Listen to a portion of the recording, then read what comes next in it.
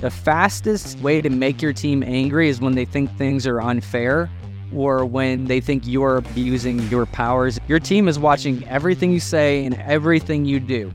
When you elevate to a manager or a leadership position, all eyes are on you.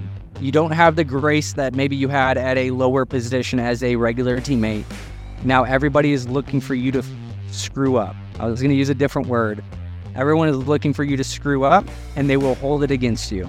You have to be really choice about who you put in a manager position, or if you yourself as the manager, you got to know that this role is a lot of conflict. There's some when you're a coach, but I find the more you climb up the leadership scale, the more conflict there is. We don't like all this stuff. We don't like having corrective conversations. We don't like letting people go, but that's just how people are. Like, they'll test boundaries, and you have to hold the line if you want to have a very successful 7-figure business. Welcome to the Fitness Empire Podcast, where we show gym owners how to dominate their competition and build a massively profitable fitness business. Dustin and Matt collectively own 12 gyms and have a combined 30 years of experience in the fitness industry. They're here to help gym owners create an empire of impact and income.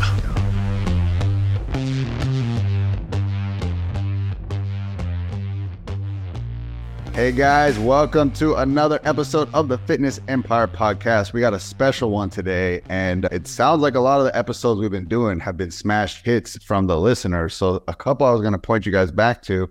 I don't know if I shared this with you yet, Matt. The dark side of being a gym owner was the most popular episode we dropped. It had thousands of listens, which was awesome. And then the second was the one we just dropped not too long ago, which is the pros and cons of 3 different models. That being some sort of large group training, small group, and then one-on-one PT. Those have been really well received. So the pressure's on us, Matt, to continue to create topics that are really helping gym owners. And today we really think this one's going to be another one of those best hits. And that is the sins of a manager, the top sins of a manager. And so what we have identified is that you're going to take today's content and apply it into 2 ways. It's you have some sort of manager, a right-hand person, a team leader, that person that is your right hand running the operation. Or if you are in this seat, these sins apply to you. You, the gym owner, are holding the seat of manager until you hire one. And so don't get things mixed up that I'm the owner, I'm above this. If you don't have a manager, you're the manager. So you got to take ownership over it. And that's okay. Again, we've all been there. Matt and myself have both been the managers of our gyms until we got the ability to bring one in. So these are things to look out for if you have a existing manager, so that you can identify them. And then we're going to give you how-tos so that you can know how to kind of get away from those and how to have correctional talks with them.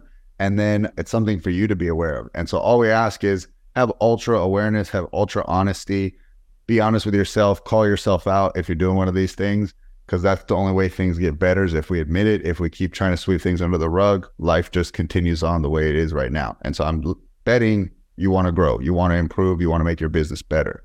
I'm super excited. Matt, I'm going to let you get us started and kind of frame everybody, and then let's get into the first of the 7 deadly sins of a manager.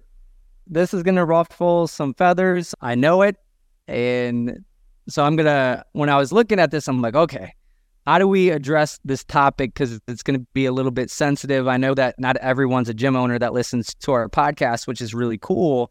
But over the last 10 years, I've had some great managers. I've had some really bad managers.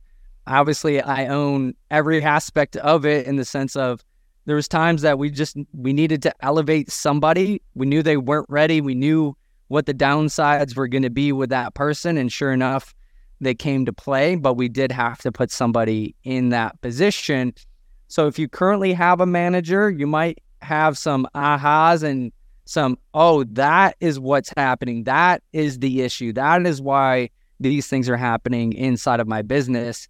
Because one of the things that I'm good at doing is reflecting and learning and then not making that mistake again. So a lot of these things that I'm going to talk about today are all because they have hurt me badly. And there's been the instances inside of my business where I'm like, why are things the way that they are?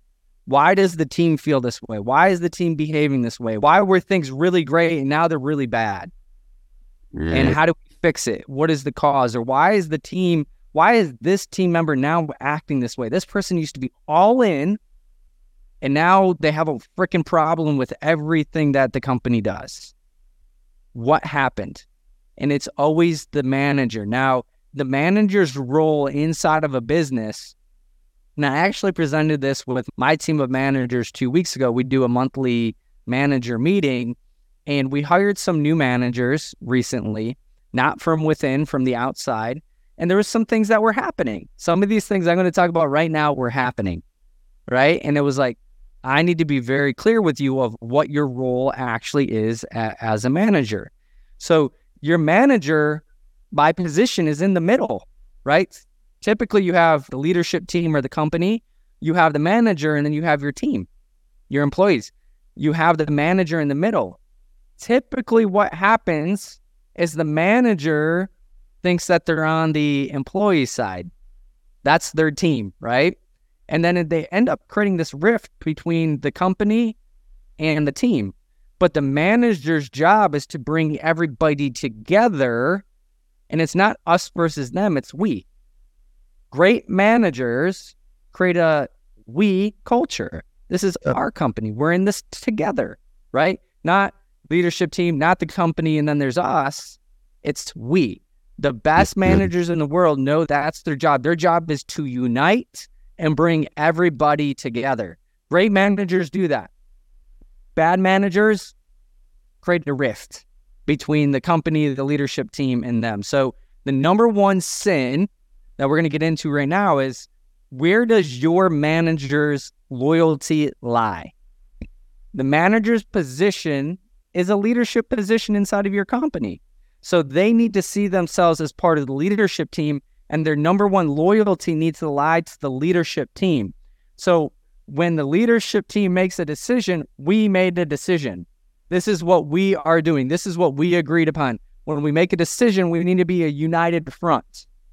But if their loyalty lies to their team, they want to be their team member's buddy. They want their team members to like them. So what they end up doing when they have to go to the team with maybe something that's going to be extra work, or they know the team may not like it, what they'll end up doing is they'll say things like, hey, don't shoot the messenger. I'm just doing my job. I don't agree with this. This is the worst one. I don't agree with this, but we have to do it. Imagine going to your team and going, I don't agree with this. I think this is stupid, but they're making us do it, so we need to do it. That's happened before. I don't agree with this decision. So they're being a wuss, and they want their team to like them. They don't want the team to be mad at them. They don't want the team to be upset with them. So they side with the team, and it's, hey, I'm the victim here. I'm just doing my job. But that ends up creating this massive rift between the company and the team. And I've seen it many times because it's the easy button, right? Versus going to the team and saying, we've decided as a leadership team, this is the direction that we're going. How can we get everybody on board with this, or how can we make this happen? Versus, I don't agree with it. Don't be mad at me, but we got to figure out how we're going to do this. They're being a wuss. They don't want to take the pressure of the team. So that messaging is the fastest way and the number one sin, in my opinion, of a mid-level manager when they go to their team that causes dysfunction. So when I look at so much dysfunction that we've had with team or cultures that were good and then turned bad, that was the number one thing, is what is the manager going to their team with when they have to voice a decision that the company has made in the direction that we are going. So have you experienced any of that, Dustin? Oh, yeah. In fact, there's often a debate between me and one of my head team members about something as simple as systems. So I often will say to the team, hey guys, people don't fail, systems fail. Like, we got the wrong person in, our hiring process failed. If the person didn't deliver the session, our training failed. I could always find the root cause that a system was to blame, because I think if we do our job, we're bringing the right people in. And if they're doing the job incorrectly, our accountability system to them, our training, something failed. One of the things that this leader often says is like, hey, people over systems. I think people, if you just coach them and get out of their way, they'll never fail, and things will always go right if we get the right people. And so we're saying two different things, and then the team's thinking, who's right? It's like, this is the main person that Dustin's put in charge to run the business. And then Dustin owns the business. He's saying something else. And so essentially, then when there is that conflict, the team will come and say, hey, like the leader's not aligning with where you're wanting to go as a company. And so essentially that friction is where the team finds themselves. And that's where, again, your point is so true, because real talk, I think people run from conflict. They don't like it. And if they don't do it in their personal life, they're not, as sure as hell, not going to do it in their professional life. And so what you're doing in your development of people is you are literally coaching to change people and their behaviors. And I know, Matt, you very much want to chase that idea of being a fitness version of the Chick-fil-A brand. They say, hey, we're a leadership company that happens to sell chicken sandwiches. To really develop people and their leadership, you got to teach them how to have tough talks and how to go towards conflict and have it in a constructive way. And so a lot of people are not good at it. Then you put them in a position of leadership where there's a ton of conflict and they're going to struggle immensely. So it's that whole fight, flight, or freeze. I'm either going to fight for what the company's trying to do, I'm going to freeze and do nothing, or I'm going to flee away and say, I don't agree with this, like you're saying. And that's just a real world example I'm sharing with everybody of how it could come up. And one of the things to realize is oftentimes they're not doing this to be like ill intent. They just don't know any better, and they think they're doing the right thing, and they don't realize that the harm that they are causing by doing this. So part of it is training your team. Hey, I know sometimes it's easy to come to your team with this type of message, but realize that this is the harm that you're actually causing the company and making it way harder to lead your team, because you want a team that doesn't like the company that they work for. And the only reason they don't like the company that they work for is because how you're messaging what the company's expectations are, right? Yep. So they're making their jobs way harder. Now, the other ways that loyalty to just your team starts showing up is managers start overprotecting their team because they don't want their team necessarily like on the chopping block. It also goes to ego, which is a different thing that we'll talk about in a little bit, but they won't bring up performance issues that they're having with their team members. So when you ask them, hey, how are things going? They're like, oh, everything's great and everyone's awesome and everyone's performing super, super well. But they're having massive performance issues with certain team members, and they're not bringing it up because either it's their ego and they don't want to look weak and they don't want to look like they're not doing a good job, or they don't want to put, obviously, heat on one of their team members. But it always comes up because if they have other high-performing team members, they'll bring it up, right? So them overprotecting their team, eventually it gets found out that they're also not doing their job, and they actually are harming the company because they're trying to protect their team. The other way that this shows up is by not documenting performance issues that are happening with team members. So there may be I've had it where team members are doing some really crazy stuff and it's not getting documented. It's not even having a conversation. It's almost like it never happened. So you have all these undocumented occurrences that are happening that everybody knows about, but then you end up finding out about it later and you have to actually do something about it. And it actually massively affects, like from an HR perspective, from a legality perspective, it starts putting your company in a bad place because all of these things should have been documented and they're not documented, because what we have to realize is we have to treat people like we want them to stay forever, but realize that most people aren't going to be around forever. They're eventually probably going to go lame, and we need to have that documentation. So you are screwing the company and potentially creating a potential lawsuit for the company because you are trying to protect a team member that you shouldn't be protecting because you want to be their buddy. And that gets into the next part of it, which is getting too close to your team member. So when you're loyal to your team and not the company, you end up getting way too close to your team members. You need to realize that you are their boss. Like, you want to be the boss that everybody wants, right? But you are their boss, not their best friend, not their drinking buddy. So oftentimes when we get too close to team members, you start having inappropriate behavior, like you have sexual natured conversations that's kind of like locker room banter, and you make stupid comments that you're in high school all over again. And you talk inappropriately, whether that's talking inappropriately about clients or about other team members because you're getting too close to your teammates. So basically you're talking crap about clients and teammates to somebody that's supposed to be your team member that you're supposed to be leading, and you're talking crap about your clients and your team member and other team members to them, right? Not being able to be their boss anymore or hold them accountable because you've gotten too close to them.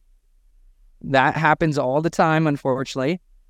You're not able to hold them accountable anymore, or maybe you're trying to hold them accountable to things that you're personally violating as their manager, and they know it, which then means that you and that person know you're a hypocrite if you try to hold them accountable to what you're supposed to be doing. And then at the end of the day, we have to realize people are loyal until they're not. So the things that you thought you were doing when you guys were a buddy, and now either you have to hold them accountable, or now we're looking at letting that person go, they are going to throw you under the bus as a manager so freaking fast. Like, it's insane. I've had it happen several times where people confided into other team members, and then we've had to let that person go or have hard conversations. And these type of people instantly are the victim, and they want to throw other people under the bus, right? Not the manager, but the employee that you got way too close to, and they're going to spill all the freaking beans because they are no longer loyal. And that is just the reality of this world. So when that person is not loyal to the company and doesn't understand what their position is and what they're supposed to be doing, those three things end up showing up, and they will end up burning that person. And we've had to let a few managers go because of these instances, or it's caused so much downstream effects. It can take 6 to 12 months to get the culture back because the managers are doing these things. Matt, before we go to the next one, I'm just going to give a couple how-tos that might be helpful to the listeners. The first would be, I actually heard this from Jocko Willink. We know him, the author of Extreme Ownership.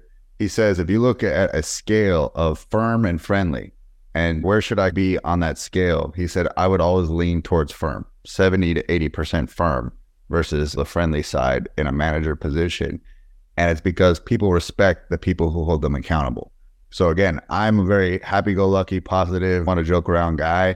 I've had to learn to be more firm. That was my learning curve, where other people might be too firm and they got to learn to ease up and be a little bit more friendly. But that's where he says a manager wants to be, is in that 60, 70% firm category if you're looking on a scale of 1 to 10. So that might be helpful for you to do that awareness exercise. Where would I be? If I plotted myself, am I dead in the middle? Am I leaning towards one or the other? Do that self-reality check. The other is, I want to point to, how would you track these issues that come up? Like you said, we do have to have them documented. We have something we use in our business called an infraction log. And so it's just simply putting down what happened, who was there, what time, what day. You just need that details. You're building a case to protect yourself, almost like a lawyer has to go and have evidence. If one party showed up with a mountain of evidence and the other one had none, they're always going to side with the person's evidence. So if you have somebody that just has a lot of he said, she said, like a team member, but then you as a company have screenshots and infraction logs, where time and dates, and you have all of this, people will always lean on your side. So things we've had was wrongful termination. Somebody went to the state and said, I was terminated and I think it was wrongfully done. Well, because we had a mountain of evidence of why that was a right call, we did not have to go forward with giving them unemployment, all these other types of things. So you want this to protect yourself. If you have to terminate someone, this is obviously something you're not going to show your whole team or show your clients. It's for you, the business owner. It's like a legal thing. So do that. If some sort of incident were to occur, you have to have a form they fill out or a place where they log it and put some details down. It's almost like a police report. Hey, what happened? Who was there? What time? Did you have any witnesses? That's all you're really looking to do. And it's just an easy question to ask yourself of, should I document this, is, if I ever had to fire this person, should this have been documented? Yeah. Or would I have wished I documented this? Yes. So even the most minor conversations, if somebody were to get to the point where you're like, I have to fire this person, should have this been documented? Would this help me build a case against this person? So I don't want people thinking like, hey, you're out to get your employees. That is not what we're saying.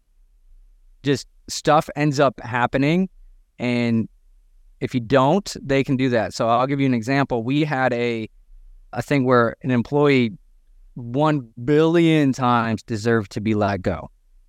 What if I told you all that? I'll tell a few things, but without getting yourself in legal trouble, tell us. Yeah. He initially, when he was let go, he filed a wrongful whatever. And the problem is, I knew all the stuff he did. Like, I'm like, are you kidding me? But most of it wasn't documented. So we had to go back and redocument everything. There's text messages of him sending text messages to team members that, hey, I'm not going to be able to make it in. I got too high last night. You would think that would be documented, right? It wasn't. So we had to go back and basically, hey, can we get screenshots of this text message? And then as soon as we updated his file, his lawyer dropped the case the next week. But imagine if we weren't able to go back and redocument that. Now it's just like our word versus theirs. And we're in an at-will state. Michigan's an at-will state. Now, if you live in a communist state like California, a lot of these states always side on the eye of taking care of the employees because corporations are big bad guys and we're always out to screw over employees, right? That's the side of that you're working against, right? So you want to make sure that you have a clear-cut case and that you're documenting these things. And it's not good enough that you as the owner understand this. Your managers have to do this because they're in the day-to-day and they know what's happening. And the further you remove yourself from the business, there's going to be things that just happen in your business that you're not aware of, that you would assume is getting documented and being taken care of the right way. So the first thing is, does your team know what the right way is? So we have an HR person that comes in and trains our team. This is what you're supposed to be doing. This is what you need to be doing. And we make sure that they get that training on a regular basis because we know how critical it is and how much it can cripple your business if you're not doing those things the right way. Like one lawsuit for some of you are going to put you out of business. So just don't put yourself in that position to set yourself up for a lawsuit. All right, we ready to go on to number 2? Yeah, let's do it. All right, number 2, being a wuss. And I'll admit I've been a wuss. So I'm not trying to be like, you need to be this aggressive person and all that. No, like Dustin talked about what Jocko taught, but like there's a difference between being nice and being kind. A lot of people who are wusses are trying to be nice and want everybody to like them. You can still be kind, but be clear, right? So if you're trying to be nice to somebody and you're like, oh, I give that person feedback, but they're like, have no idea that they did anything wrong and need to improve, you did not give them feedback. You were being nice to them. You sugarcoated it. You put way too much gray area in your communication versus very black and white. You can be very kind to that person and say, hey, I'm giving you this information because one, it's my job to grow you and get better, but I know you can get better. I know you can improve. I see your potential. Here's a few things that I think you need to improve upon, right? And be very clear in what those are. That's not being mean. Like, problem is you feel bad because you think that person's not going to like you when you give them that feedback, but you're not being kind to that person if you're not giving them that feedback. Some of the ways that managers show up as wimps is not having conversations with team members about performance. So they see it, they know that it's happening, but they have no conversations with that person because they want to avoid any level of conflict. So typically where this shows up in the business, though, is somebody's doing something wrong. All the team members see it, by the way. They're doing something wrong. And then it turns into this major problem where then ends up have to get involved and typically end up having to fire somebody. And they're like, I didn't even know that I was doing anything wrong. And you've been late 30 times. They're like, why didn't somebody tell me I was late 30 times? It literally happened in our business that we had a team member that, like, our manager said he was having conversations with this person, and that person had no clue that they were even, like, in hot water. And I'm like, how is that even possible? And it's because that person was a wuss and was afraid to have a conversation with that person. You're not serving that person. We've had to fire a few people in the last 2 years that were massively underperforming that we thought the manager was having conversations with, and they weren't, but the person was just not at the level that they needed to be, that we couldn't have them around anymore. They lost the bandwidth because they were massively underperforming, and it was embarrassing. And then the managers, we should give them more of a chance. It's, no, you should have done your job and you should have been coaching. That person got fired because you were unwilling to coach them. And that's not fair to them.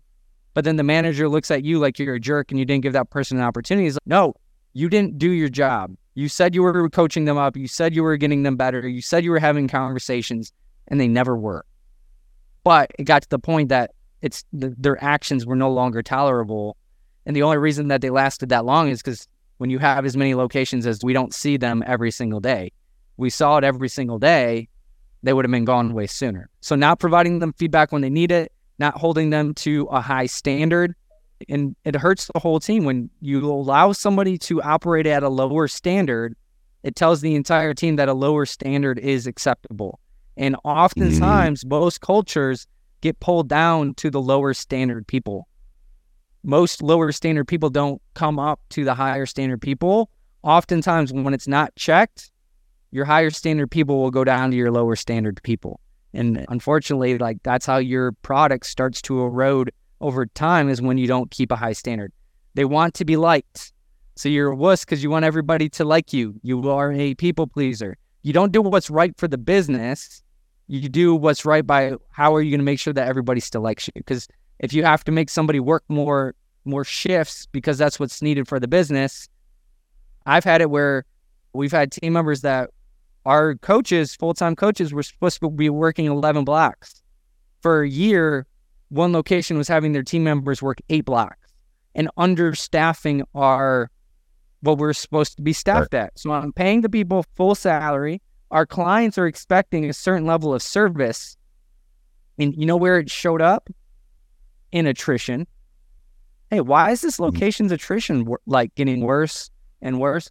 Oh, because we weren't providing the product that the clients were accustomed to.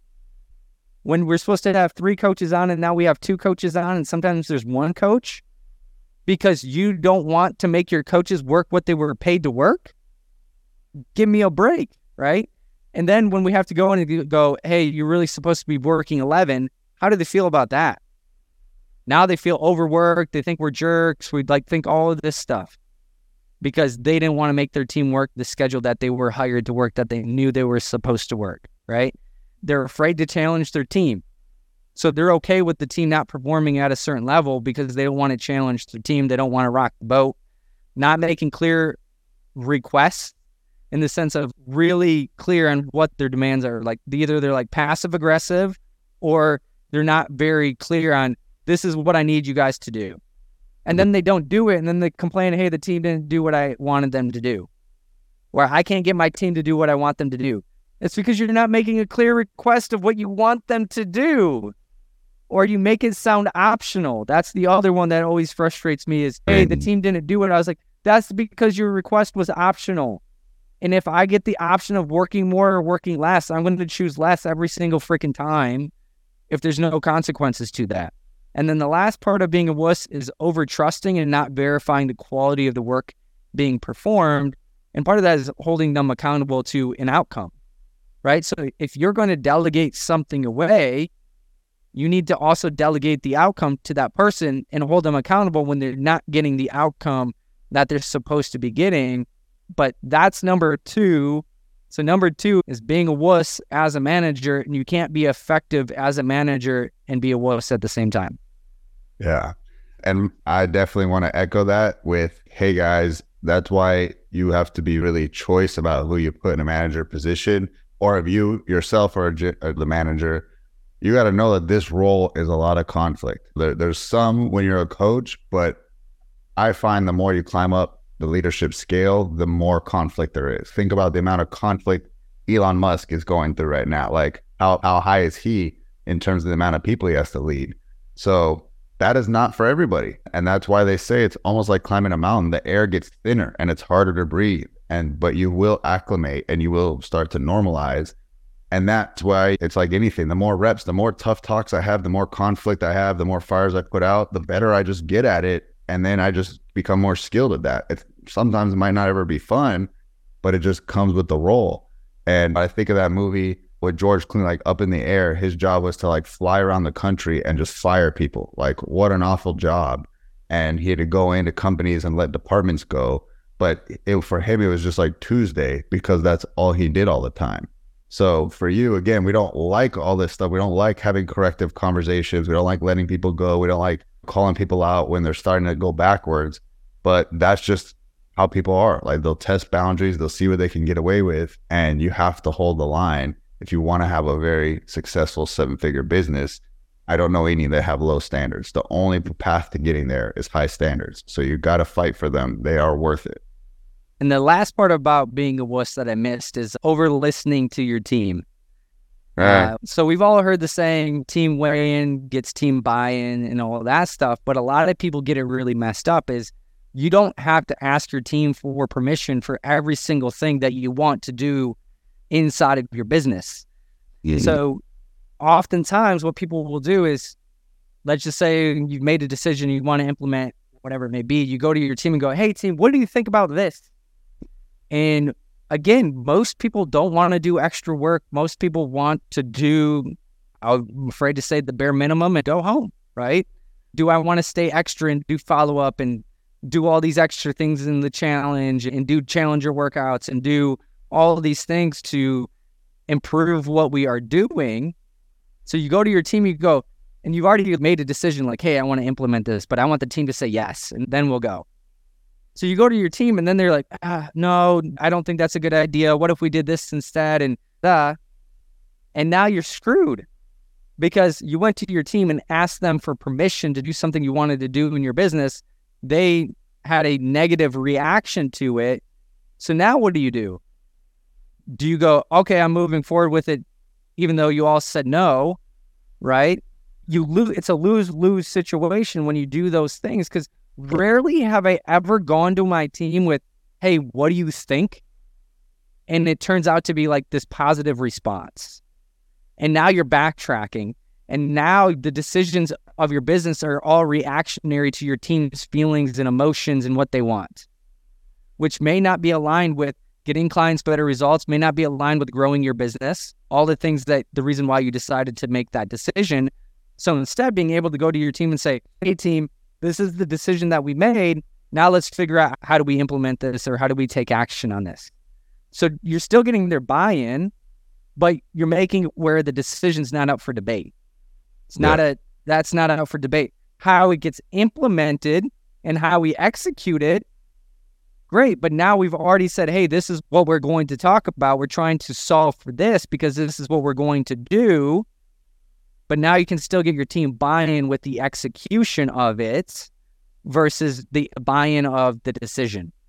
Because I have yet to find many people get bought into the decision that requires more work or some type of extra task or a change in their schedule. Yes. It's just not, you're not going to win that battle. So don't do that. So that's the over listening to your team. So yes, listen to your team on some things. Yes, get their feedback. But you do not need to crawl to them on your hands and freaking knees and ask them for permission to make a decision in your business. And yes, I'm getting heated about that because I see it so often. And it's because you just want to be nice and you want everyone to agree with your decisions. If you want to grow a business and you want to have the greatest impact possible, you got to be willing for people to not agree with your decisions. Period. There is no arguing that. I have too much evidence to make that case. Yes. All right. We're going to move on to number 3. I'm going to kick us off on this one, and this is ego. And so something I've seen in my experience is that people chase titles to serve their ego, that they want the title because it'll just give them more status or it'll make them feel more important, or they'll feel like they've moved up. One of the things that actually irked me was when somebody said, hey, Dust, there was 2 funny requests. One was, can I just get a new title? Because right now I'm just a coach. And I don't know why those 3 words just piss me out. Just a coach. I'm like, oh my God, do you know how much impact you create? Like, some of the most successful people I know consider themselves coaches. Like, how could you say that to yourself? I'm just a coach. And so they just came from another business model that they had a different title, and they felt like they went down the ladder of status versus up. The other one was, hey, all my friends that I know at other companies, they are like manager level, and here I'm still stuck at coach. And again, both kind of saying the same verbiage, but notice that none of it was about impact. None of it was about helping clients. Notice it was like, I feel this way because my friends have this, or I feel this way because at the previous company, I had a different title. It's a very selfish driven. And what is that? That's ego. And so there's times that I've learned the wrong way, which I gave people a title for seniority. Like they just been with us a while. Hey, I want to see them move up. I see that they have potential. Let's give them that. And 9 times out of 10, it does not work out. The person was not ready. Their mindset was pay me more, then you'll see my workload. Not let me show you my workload, then pay me more. And that's just not how business works. You have to lead with value. As a business, we even do that, right? We give out content, we give out value, we give out to the community and the marketplace in exchange to get that person's business. So the same goes with your team. And so I know for me, that's my two kryptonites, the things that like kill me, my superpowers is negativity and egos. I just shut down. I don't want to be around you. You just turn me off. And so that is I'm probably assuming is going to apply to a lot of the listeners. I believe fitness attracts a lot of humble people, but there is a healthy amount of ego involved too, because it is a, let's face it, you type of business. You're looking at your body and you're judging yourself and you're thinking about yourself and how to make yourself better. So it's good in those sense that you're chasing that, but you can go over the deep end a little bit. You get a little bit about yourself too much. And again, I love this one being included on the list because if you are about yourself, you're not there to serve your team. You're not there to serve your clients. You're thinking about your ego. So be mindful of that. Don't feel that if you're a gym owner, you owe somebody a title or a move up the ladder because they've been there a long time. They have to have the skills. You got to put those filters up first. Do they have the skills? Do they have the ability to fulfill the problems that this role is meant to solve? If not, it is not a good fit. Do not put them in there. And final thing I'll say on that is that's what happens when a gym owner asks a coach to do lead follow-up. And again, I'm probably just seeing that because that's my world. We do lead follow-up gym reinforcements, but they'll say, oh no, we don't need you guys. We had a coach doing it. And like, is that what they applied for? Or did you just force them into it because you want to get them more hours or you want to help them out to make their benefits or whatever? It's usually not their skill set. It's not giving them energy. It's draining energy. And then you're not getting it done as good as you think you are. You're just putting a butt in the seat, but I can almost promise it's not being done the right way. And so again, that just filled up that coach's ego, or you as the manager, you chose to put them in there. It made you feel good moving people around, but it actually can hurt your business putting people in the wrong seat. This is just a really good topic. That's my take on it, Matt. How about for you? Hey guys, it's Dustin Bogle with the Fitness Empire, and we want to connect with you on social media. So Matt and I are asking you to either friend us on Facebook or follow us on Instagram, and we'll follow you back. But you want to search our name, Dustin Bogle or Matt Wilbur, and here's what we want to do for you. We want to help you with your biggest pain point in your business. So send us a DM, tell us what that big pain point or struggle is, and we'll share with you whatever we've done when it comes to that pain point in our own business. All right. So again, go on Facebook, Instagram, search Dustin Bogle, Matt Wilbur, connect, and let us help you grow your business. Yeah, so a little bit different angle on the ego side. Obviously, like what Dustin talked about is what a lot of people think about when you hear ego. But when we talk about like the manager, where it creeps up, especially when you have multiple locations, is they put on this facade that everything's great. They want everyone to think that their facility is doing amazing. Everything's great. Team members are doing great. Everything here is kicking ass. And you're like, your numbers don't say that, right? Yep. So when you talk to them, they'll say things like everything is great. They're not willing to ask for help when they're needed. So they may be struggling. They may not be doing what they're supposed to be doing. They may not be following a system or a process, but they say they are because they don't want to look like, hey, I'm not doing what I'm supposed to be doing. So they hide or cover up mistakes. When you don't have an ego, you're willing to say, hey, I screwed up, I need help, or I screwed up, I will never do it again. But they hide it because they don't want to look bad. They don't follow the directions that you've provided them, or they have a better way of doing it. That's my favorite, is I have a better way of doing it, or they know better. And back to what Dustin was saying with the difference between, hey, take care of the people or systems, that person has a massive ego, because in many ways, like, it's okay to argue behind the scenes with each other, have conflict behind the scenes, but in front of your team, the reason why that person would ever say that in front of the team is because they have an ego, right? They want to look smarter than the boss, or they are smarter than the boss, and they want everybody to know it. So they'll say condescending things to the team. They will contradict what the leader says because they have a massive ego, right? They won't admit when there's team member issues going on inside of their facility, or they will lie about the situation that's happening with the team member because they actually dropped the ball. They will lie. They will cover it up. They will manipulate the situation. They will make the other person be out to be the bad guy when they share their side of the story. But then when you actually get all the details, you're like, you massively screwed up, and now you're trying to cover up for what you did because of your ego. So those are some of the ways that the ego starts coming out in the manager side of things that can have massive consequences and cause dysfunction inside of that location. And a lot of it is when you hire somebody for the wrong reasons, for the ego stuff that Dustin talked about. Is when we talk about running on EOS, they have GWC, which is get it, want it, and have the capacity to do it.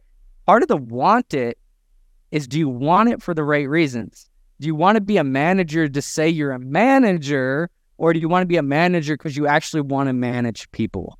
And there is a massive difference. The people that have the ego issues are the ones that were very eager to become a manager because they wanted the title, not because they actually wanted to do what it takes to be a manager. Yes, love it.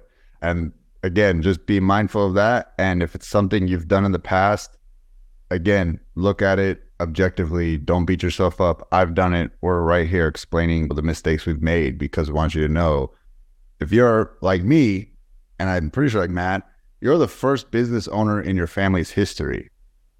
That, not to give it you like a get out of jail card, but you're going to make a lot of mistakes, and that is okay. You didn't have anybody to learn from. That's why we have to pay for mentorship. We have to pay and seek it out because there's nobody that we could talk to that knows this stuff. And so you're figuring out for the first time, which is great. It's noble. You want to change your family history, but just know that you're going to make a lot of them. And so the way to get ahead of them quicker is to listen to podcasts like this, is to join mentorships, is to connect with other people doing it, because otherwise you're going to make a lot and you're not going to have anybody to warn you about them. So that's why we do this episode, this show, is to help you guys. And with this, just reflect on it. If you are making the mistakes, that's fine. Learn from them and stop making the mistakes. But part of that is you've got to drop the ego, right? And go, yes, am I doing these things? And if you are, you need to course correct it and learn from them, because your ego doesn't allow you to learn from your mistakes. Because your ego, you try to protect yourself.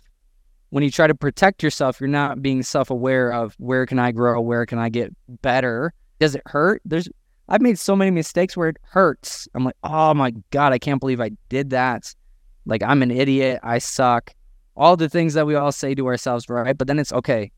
I'm going to learn from this and I'm going to get better because I'm never going to make that mistake ever again. So if you want to wrap your ego in something, your identity in something, wrap it in, hey, I'm going to learn. I got a white belt mentality that I'm only going to make the mistake one time because I'm going to learn from it. I'm going to improve. I'm going to get better. Where people with massive egos, they never think it's their fault. They're never willing to learn. They're never willing to say, I made a mistake. And they're going to stay stuck and then wonder why they stay stuck all the time. Number 4, over delegation. Dude, I'm the king of over delegation, but I'm also the CEO of a company. And part of my job is to delegate, right? Because I can't do everything. I end up being the bottleneck inside of the business. But a lot of managers, they read the books or they hear the podcast, and you got to delegate everything away. And they try to be the CEO of a major company and act like they're the CEO of a major company. But if I hired you to be a manager, I hired you for certain roles and responsibilities that I want you doing inside of the business. I didn't want you delegating those away. I've seen it where I'll have conversations like, oh yeah, I delegated that. And I'm like, you did what? And then they delegate another thing. And a lot of it is just laziness. They're trying to delegate everything away so they don't have to freaking do the thing I hired them to do in the first place. And then you go, what are you doing? Where are you providing value to the business? Because oftentimes they would delegate away like high value things. When we were running boot camps, one of the jobs of the facility leaders, so that was the manager inside of that location, was to run orientation, which was the first interaction with clients, was also a sales presentation. It was the most important part of the entire process. And one of the managers at the time was like, oh yeah, I delegated that away. And I'm like, and then you find out it's because that person didn't want to be there at 7:00 on a Monday night. That's why they delegated it away. And then you also look at the track record. That person kept delegating stuff away. And that is your job. That's what you need to be doing. That's where you provide value to the company. You need to be doing those tasks. Yes, there is lower level things that other people on the team can do, but your job isn't to just think that you get to delegate every single thing away as a middle manager, right? You're not a CEO of a big company that has a bunch of managers working underneath them, especially small business. Like, you don't have that luxury, right? So they're acting like they're the owner. You, the owner, delegated the managerial duties to the manager. Now the manager is trying to delegate their managerial duties down to their team members. And it just doesn't work, because to your point of, hey, gym reinforcement exists so that gyms don't have to do their lead follow-up because they shouldn't be. So I delegated away lead follow-up to a coach to give them hours, but that person didn't come on to do lead follow-up. They're not good at it. They don't like it. It stresses them out. It frustrates them. Yes. And now you have a team member that's doing things that they shouldn't be doing, that doesn't fit their personality type, that isn't in their zone of genius. So now you have a disgruntled employee who's not doing a good job at the thing that you're trying to get them to do for the sake of delegation. And that happens all the time in our business. It's if you give if you know the DISC profile, if you give a super high I a bunch of administrative tasks, that person's going to be absolutely miserable. They're going to be disorganized. Their follow through is going to suck. So not only are they going to perform really bad, but they're also not going to be happy in what you're asking them to do. So part of delegation too is making sure you're delegating the right tasks to the right people that should be doing those tasks. And oftentimes, if they didn't get hired to do those things and they weren't the right fit for that type of role, and now you force them into it, I've yet to see that end well. I've tried it, and it just doesn't end well, like, whatsoever. So part of delegation too is delegate the right things to the right people. But then when you do delegate, you actually properly train them, but you stay responsible for the outcomes of your delegation. Where a big mistake, and I've done this and we've talked about in previous podcasts, is abdicating responsibility. Just because you delegated it away doesn't mean you're not responsible for it anymore. So you're still responsible for the result and the level that person is performing that task. So if you were to say, hey, coach, I need you to do lead follow-up, do you have KPIs in place, and is that person actually doing a good job with what you're asking them to do? And oftentimes they don't. And oftentimes you're not even aware that they're not doing a good job. We have when we were doing boot camp, we had a very diligent 28-day process. You do this on this day, you do this on this day, you do this on this day, you do this on this day. And we have coaches doing it, and the manager, for I think it was 3 or 4 months, the coaches weren't following the process at all, and the manager didn't even realize they weren't doing it. And it's just, and you go, how is that possible? But that goes back to your debate of, is it people or is it systems?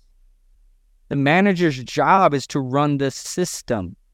So the manager was not running the system because they over-delegated and they over-trusted, right? So with that, if you have systems in place, you're going to be able to know when things aren't running correctly. So we had a system in place, but the manager was not overseeing the system and holding people accountable to what they're supposed to be doing. They just assumed that they were doing it and not checking in on that. So you need to make sure that you're checking in on what you expect. And while it says inspect what you expect, you're one of your main jobs as a manager is to inspect and make sure things are yes being done the way they're supposed to be being done. That's why you're the freaking manager. right? It's Like, you basically can't. another way to put it is you are quality control.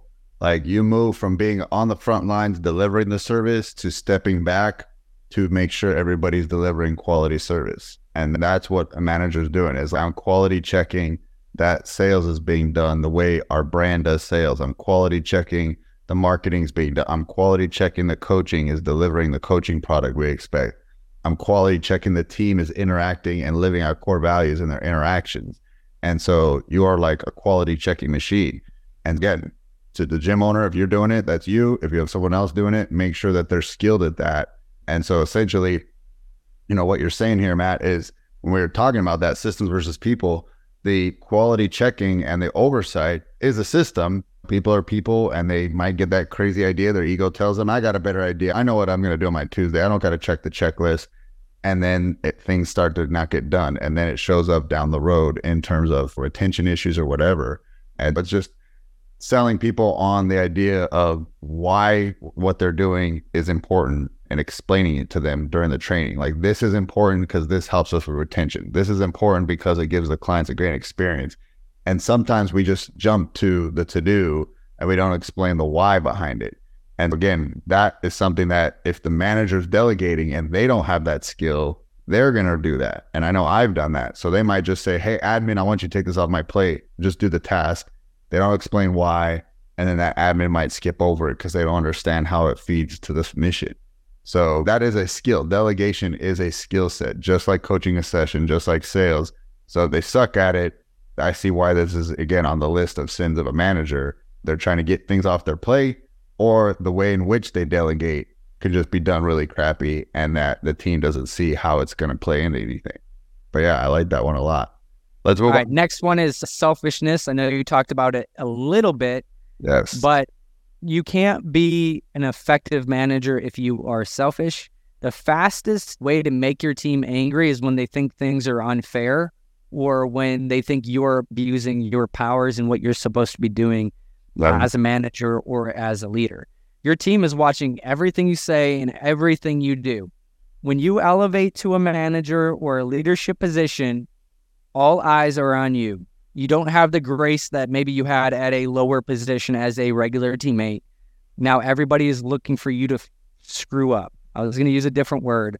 Everyone is looking for you to screw up, and they will hold it against you as a manager, right? So you will screw up. You will make mistakes. That's why it's important to not have an ego, because if you do screw up and you make a mistake, being able to say, guys, I screwed up. I made a mistake. I'm sorry.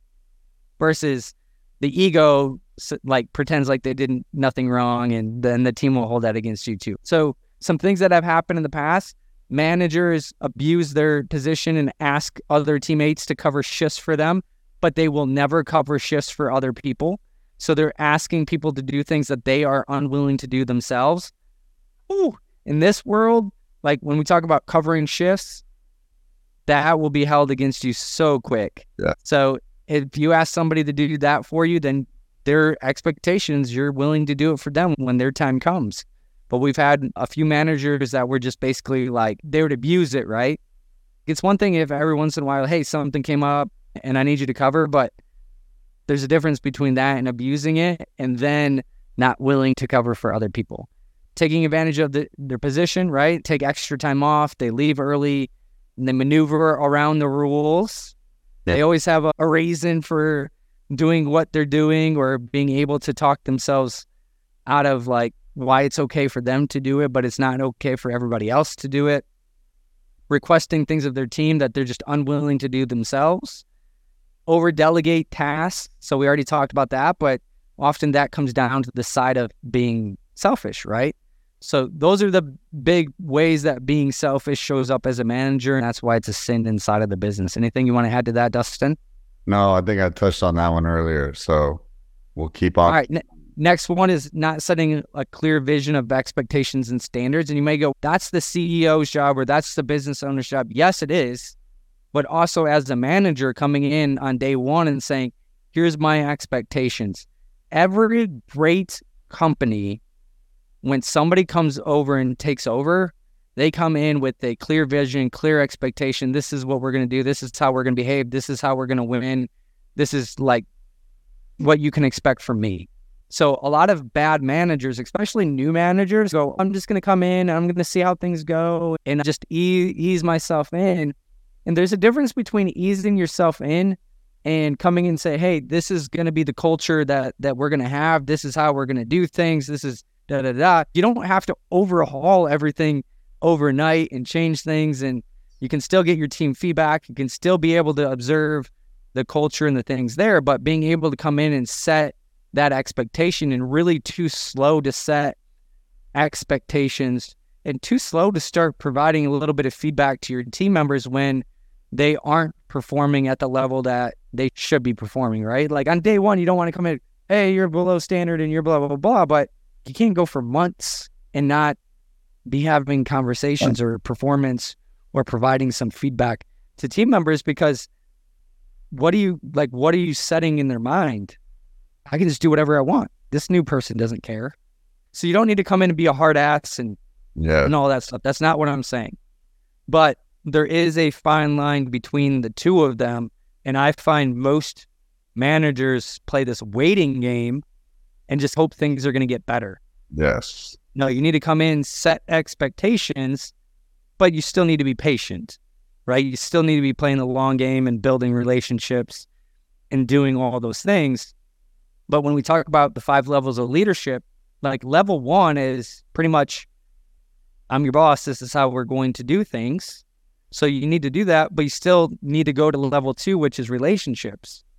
Some people never get past level 1. So you want to make sure that you're playing that balance of setting clear expectations while still looking to build relationships and knowing that it's your first day on the job and you don't want to be Captain Asshole to everybody, right? But clear expectations and they know what to expect from you moving forward, and then being patient and building those relationships. But to be kind is to be clear. So be kind on day one and then be kind as you go. And just when people need feedback, be willing to do that and not worry about ruffling everybody's feathers. Yeah. Because why is ever allowing low performance a good thing? Ever. One of the things that I really just want to double down on is just set the exact activities that you want to do on your calendar and then set clear expectations. We said this earlier, not gray, black and white for them. And that's really what we're talking about here, because it's okay, position title change. This new person's in this title. I'm just going to wait and see. That's never an effective strategy. Is time. Let's just give it more time. This person's down a new seat, so I'm sure everything will fall into place. You'll hear these basically dancing around the bush type of terminology. Those are a trigger for me. I don't like those at all. So essentially, it needs to be very direct. Like you said, I'm not here to change things necessarily, but this is what I expect, and I just want to set this from day one. Let's just get clear on this. And then what's going to happen from there? I'm going to have a one-on-one with you every 3 weeks, and we're going to just talk about what's going on in your world. Maybe you can give me a personal update, what's going on in your life. And then I also, to build that level 2 relationship, but I also want to just talk about the role. What are your frustrations? What are you struggling with? People need that one-on-one time with their leader. And if you expect all the issues to show up at your team meetings, I can almost guarantee there's issues that are not being said that people want to talk about, and they are more willing to give them in a one-on-one setting. And so it's one of those things that you can come in and say, as the manager, we're going to keep doing our team meetings, but I'm going to make time for you guys at least once a month to have a one-on-one conversation. And that way we can just work through any problems you're having. And that's where you can plan your corrective talks. Because I find one of the reasons people struggle giving feedback, they just don't know when is it supposed to happen. We don't have a planned time on the calendar. But one-on-one is that. And so I'm just giving an example. What are you here to do? And just give these clear ideas of what we're going to do moving forward so that I feel good under your leadership. Okay. And that's what people like in a leader is like, you seem like you have a plan. You seem like you know where we're going to go. I could buy into that where the person maybe previously didn't. And that could be the previous manager, or it could be gym owner, the previous version of you. You are like a snake. You are shedding your skin every year, becoming a bigger, badder snake. So it's okay if you didn't do that. But you can say, hey guys, I've decided I want to change things around here, and here's what we're going to do. And your team will be happy to see that. Don't think it has to be a new person has to come in to make a change. Yep. And John Maxwell says the leader knows the way, goes the way, and shows the way, right? Yeah. They want to be led. So when you come in, they're going, hey, when is this person going to lead us? They hired them to lead us, but when are they going to actually come and lead us. And then there's other ways, like Dustin said, with the behind the scenes meeting too, is that's a good time to get feedback from them and get buy-in from them, especially if somebody's more of an influencer. Maybe they've been there for 3 years and you come in as the manager. Like, that person might be territorial. Get them on your side and make them feel included and make them feel important. And they're going to be more bought into what you're trying to accomplish. So those are all important. The last thing is not realizing your job is to get a result.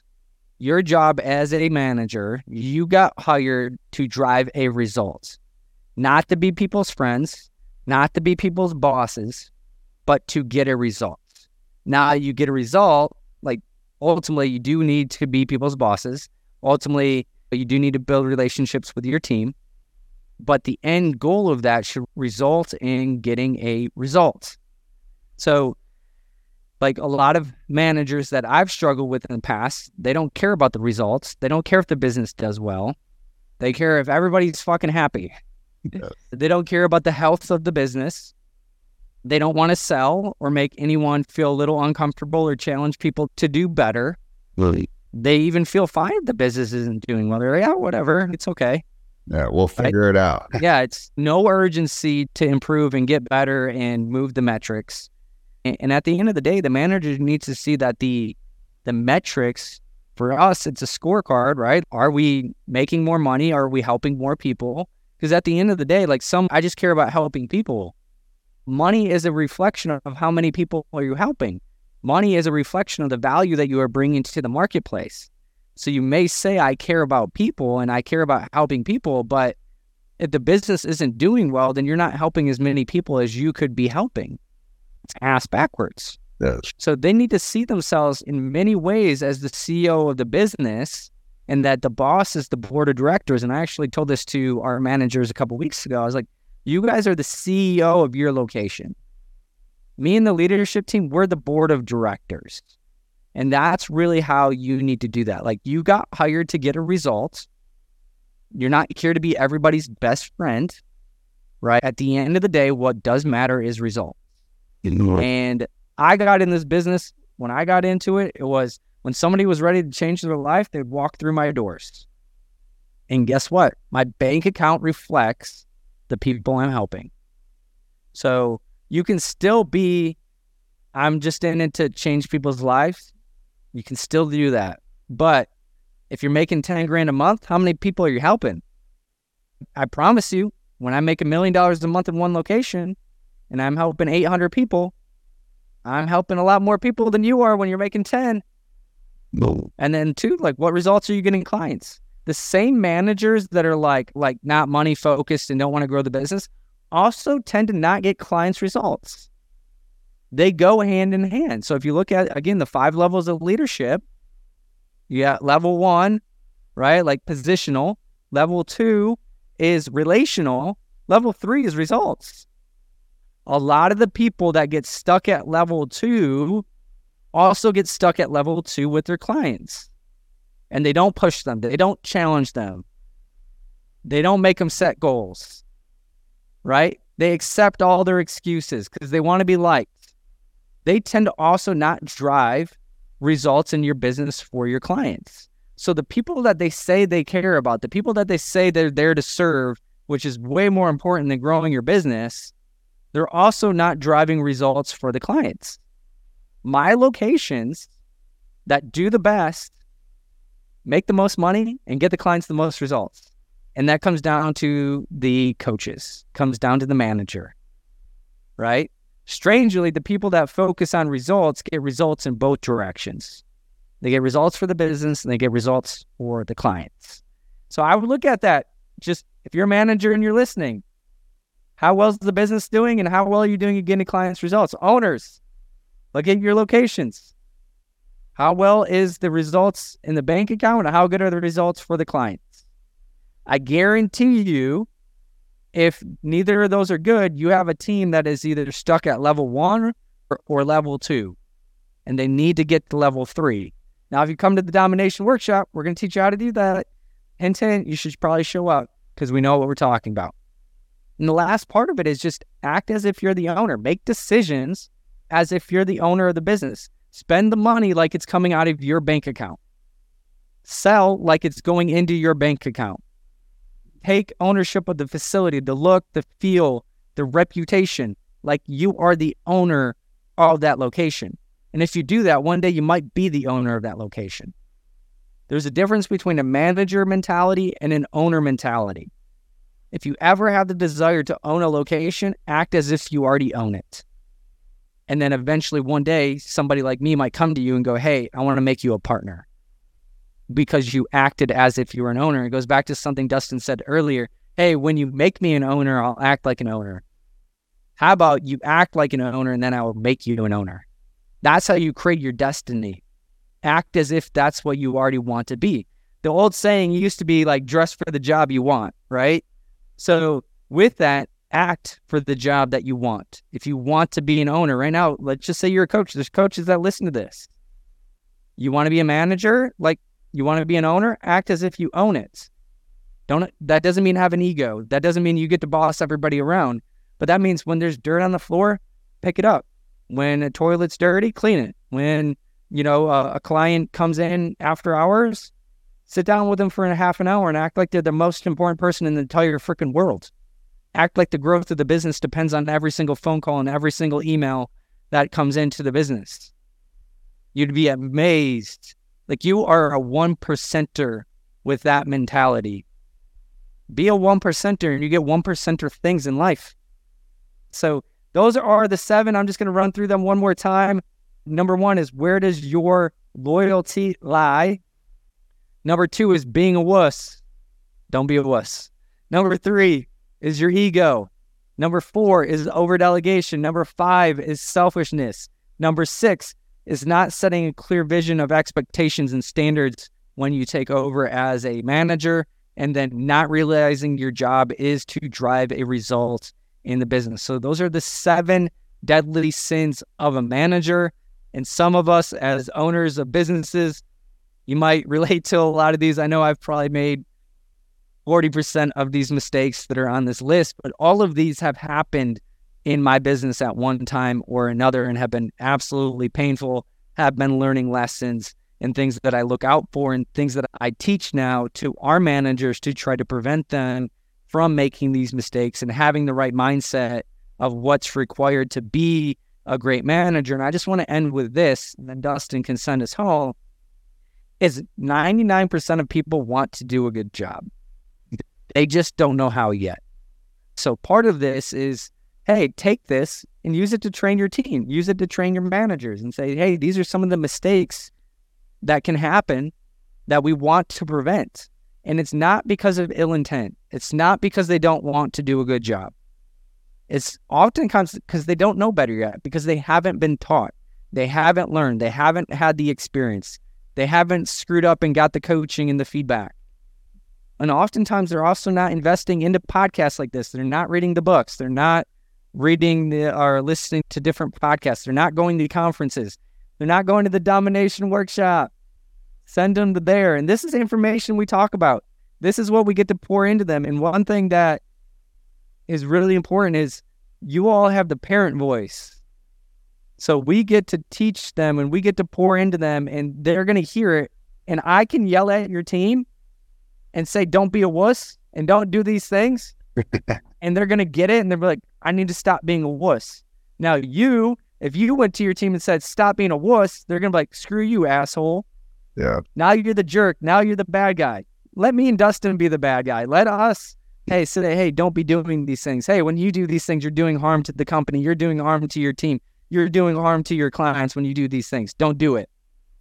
And they're going to go home and not do it. And you're going to be like, that was the best money I ever spent. Can you yell at my team again? And again, we're not going to yell at your team, but we're going to have conversations like this that say, hey, don't do these things. And then they're not going to do it. And they're going to be like, oh my gosh, I've been making these mistakes and I need to improve and I need to get better. Yes. And you're going to be like, all right, that was worth the trip. That was worth the airplane. That was worth the ticket. That was worth a couple of days away from my business, for my team to get it. And I'll share one story that is the parent voice story. Is my first employee, I couldn't get him to do warm-ups. I couldn't get him to take him serious ever. And I took him and another team member to a Martin Rooney event, and he taught us his system. And the first thing they talked about was warm-ups. And he basically said that if you're not warming up your clients, like, you're a terrible trainer and you probably shouldn't be in this industry. And he tapped me on the leg and he goes, hey, we really need to start taking warm-ups seriously. And I wanted to choke him so hard for, it was probably like 5 or 6 months, at least once a week, having a conversation about, hey, we need to do warm-ups. Hey, you need to do them, take it serious. And he acted like that was the first time that he ever heard that. But the power of it was he tripped over the truth. He came up with the realization that he needed to do warm-ups. And guess what? He started doing warm-ups. And now if you hear him talk to his team today, he's not on our team anymore, but if you hear him talk to his team, I guarantee you he's telling them how important doing warm-ups are. All because I took him to a Martin Rooney event. It was a $500 event. It was the best money I ever spent because he started freaking doing warm-ups, and it solved one of my biggest pain points at the time, which was getting him to listen to me. So if you're struggling right now with some of your teammates and maybe they're just not getting it, let us be the velvet hammer for your team, and they're going to come back motivated, they're going to come back fired up, and they're going to come back ready to grow your business for you like never before. That's all I got. Love it. Guys, we want to see you there. Domination Workshop is in August. All the bonuses that you will see on the website, dominationworkshop.com, are only available for a limited time. And if you guys love this episode, then I would ask that you tag us on social media. Take a screenshot, tag me on Instagram or on Facebook. You just got to search our names. We want to hear what takeaways you got and which of the 7 stood out to you a lot as well. Yeah, which of the 7? And do you have any other that you would want to add to that list? I'm actually super curious. Yes. What did we miss? What other things do you think are some of the deadly sins of a manager inside of your location? Let's start compiling an even bigger list, because we've all gone through this. I don't want to call it a horror story, but we've all gone through this. If you've had managers, you're probably shaking your head, you're laughing, might even be crying right now, but let us know, add to that list, or let us know which one of these was resonated with you the most. Yes. And last but not least, guys, me and Matt are taking the time to do this. We ask that you subscribe and give us a 5-star review, because we want to know that you are loving it. And that is the feedback directly, is to see 5-star reviews come in. Help us get this word out to more gym owners that need to know this message. So when they search on the podcast app, they will find us at the top. So that's the final ask. But most importantly, again, guys, go to dominationworkshop.com. Let us pour into you and your team. Let us save you from these 7 deadly sins, and let us pass on just almost 30 years of knowledge as a gym owner, so you can shortcut and reach that $1 million gym that we know you guys want to achieve. We'll see you guys next week. Later. Hey guys, Dustin Bogle here, and I wanted to invite you to my free group for gym owners. It's called Fitness Sales Made Simple, because I want to show you how to convert more of your leads into sales, how to get more people to say yes to taking that leap of faith to join your program and to get healthy, fit, and more confident. All right. And so I'm going to share my best sales strategies, but you got to join the group to see what it's all about. And in fact, the minute you join, I'm going to give you a free gift. And that is a PDF called 5 Ways to Get More Sales in Your Gym. So join the group. I'll tag you on the PDF and enjoy the free content. See you in the group.